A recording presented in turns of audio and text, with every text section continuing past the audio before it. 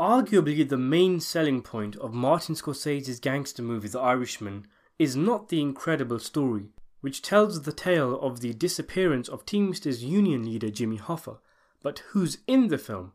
The movie reunited Scorsese with Robert De Niro and Joe Pesci, two actors with who he has made some incredible movies, and the trio haven't worked together since 1995's Casino.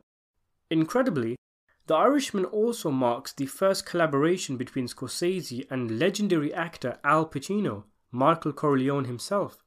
The Scarface actor was touted to star in numerous Scorsese projects over the years, and the two seemed tailor-made for each other, but it just never happened until The Irishman. Let's not forget, though, that there's also another major reunion that happened in The Irishman. The film stars veteran actor Harvey Keitel, who actually first worked with Scorsese before even Robert De Niro. He is the original Scorsese muse, having starred in Scorsese's earlier films, including the director's student projects and his breakout film Mean Streets. Incredibly though, the two haven't worked together since 1988, over 30 years ago, making his appearance in the film one of the more low-key but important reunions. Speaking of low-key, one of the reasons there wasn't as much fanfare about Harvey Keitel being in The Irishman may have been due to the fact that he isn't often considered to be in the same acting talent bracket as De Niro and Pacino, but mainly it's pretty much because he isn't in the film much. Keitel has one main scene in which he is with both De Niro and Pesci, and he is scattered throughout the rest of the movie in different places, including Frank Sheeran's Appreciation Night, where almost the entire main cast make an appearance. In total, Keitel's screen time doesn't add up to much more than a few minutes, but it's a wonderful bonus to have him in the movie as he really completes the set of veteran actors from classic crime films. Despite his lack of screen time, much like with many other characters in The Irishman like Fat Tony Salerno, Crazy Joe Gallo, and Joe Tough Guy Glimko, Keitel's character, Angelo Bruno, has a very interesting backstory. Bruno was a mob boss who ran the Philadelphia crime family. The Sicilian immigrant would run his family with relative peace for around an incredible 20 years, an extraordinary amount of time given how often the profession would end in death or imprisonment. Bruno did not suffer any lengthy prison terms, and from 1959, when he became a boss, he was at the head of a crime family that acquired success for 2 decades without much trouble. Bruno managed to avoid the media scrutiny and police surveillance that often plagued mobsters. Unlike most of his contemporaries, and unlike his primary scene in The Irishman suggests, where he says he would be willing to let Frank Sheeran be killed rather than talk to him and investigate about a laundrette he was attempting to blow up, which, according to the book I Heard You Paint Houses, did happen in real life, interestingly, Bruno is thought to have largely favoured negotiation and bribery than violence.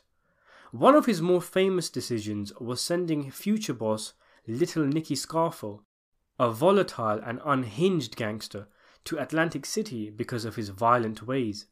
The Philadelphia mob was rampant with infighting, which often led to blood-soaked battles as numerous gangsters fought for control. Bruno's term as boss was one of organisation and order. He ran his family as he would run a business, and he would pursue meetings and reconciliation as a conclusion to disputes rather than a bullet to the head. And in fact, his methods earned him the nickname the Gentle Don or the Docile Don, and he had close ties with the 5 New York families.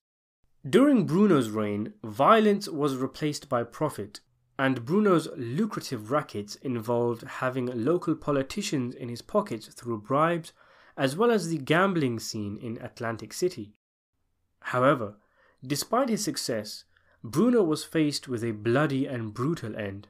As The Irishman, a film always concerned with death, morality, and the bigger picture, tells us through a freeze frame and a few lines of text, Bruno was killed by a shotgun blast to the head as he sat in his car outside his Philadelphia roadhouse. The identity of his killers is a topic that has been much debated. For one, Atlantic City, fertile ground for organised crime, was strictly Bruno's territory, and though he allowed members of the much more powerful 5 New York families to run rackets there, Some may have wanted Bruno and his heavy-handed management of Atlantic City out of the way. However, his assassins are largely thought to be members of his own family. Bruno may have run a powerful and successful mob, but there were those who were quietly displeased with the way he ran things. Narcotics was strictly a no-go for Bruno. He did not allow his family to take part in the drugs business. His subordinates would be witnessed with itchy fingers to lucrative fortunes that were being made by other families as a result of the drug trade, and many wanted a piece of the action. What made many even more furious is that Bruno is thought to have allowed other families to carry out drug deals on his turf as long as he got his cut.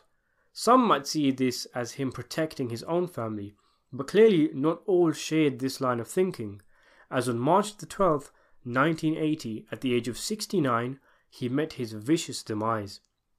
Some might say that Bruno's death at the hands of his own people started a curse for the Philadelphia mob.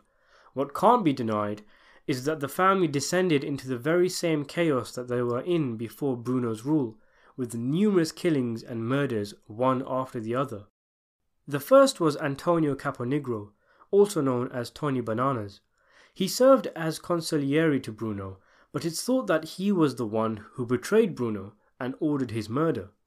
Just a few weeks after Bruno's death, Bananas was found in the trunk of a car, beaten, shot, naked, and dead.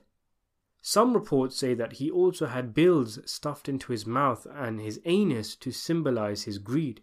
It's thought that the Commission, the governing body of the Mafia, ordered his killing because he killed Bruno without permission.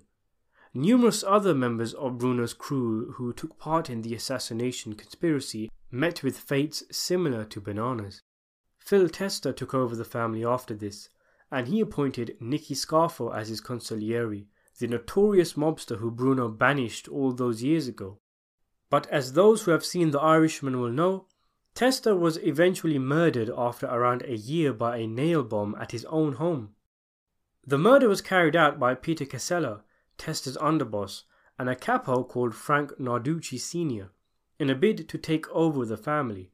Tester's death was followed by Narducci being shot dead and Casella fleeing from Philadelphia after being banished.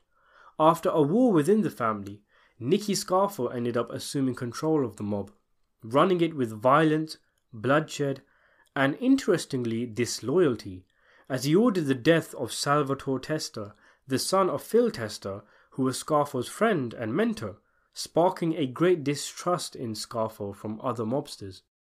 This new image for the Philadelphia crew, in polar opposite to Angelo Bruno's methods of leadership, would continue to be plagued with violence, death, family members becoming government informants, and the imprisonment of Scarfo, and it's thought that today the Philadelphia mob is a shadow of its former glory days, where business was booming and peaceful, largely in thanks to Angelo Bruno.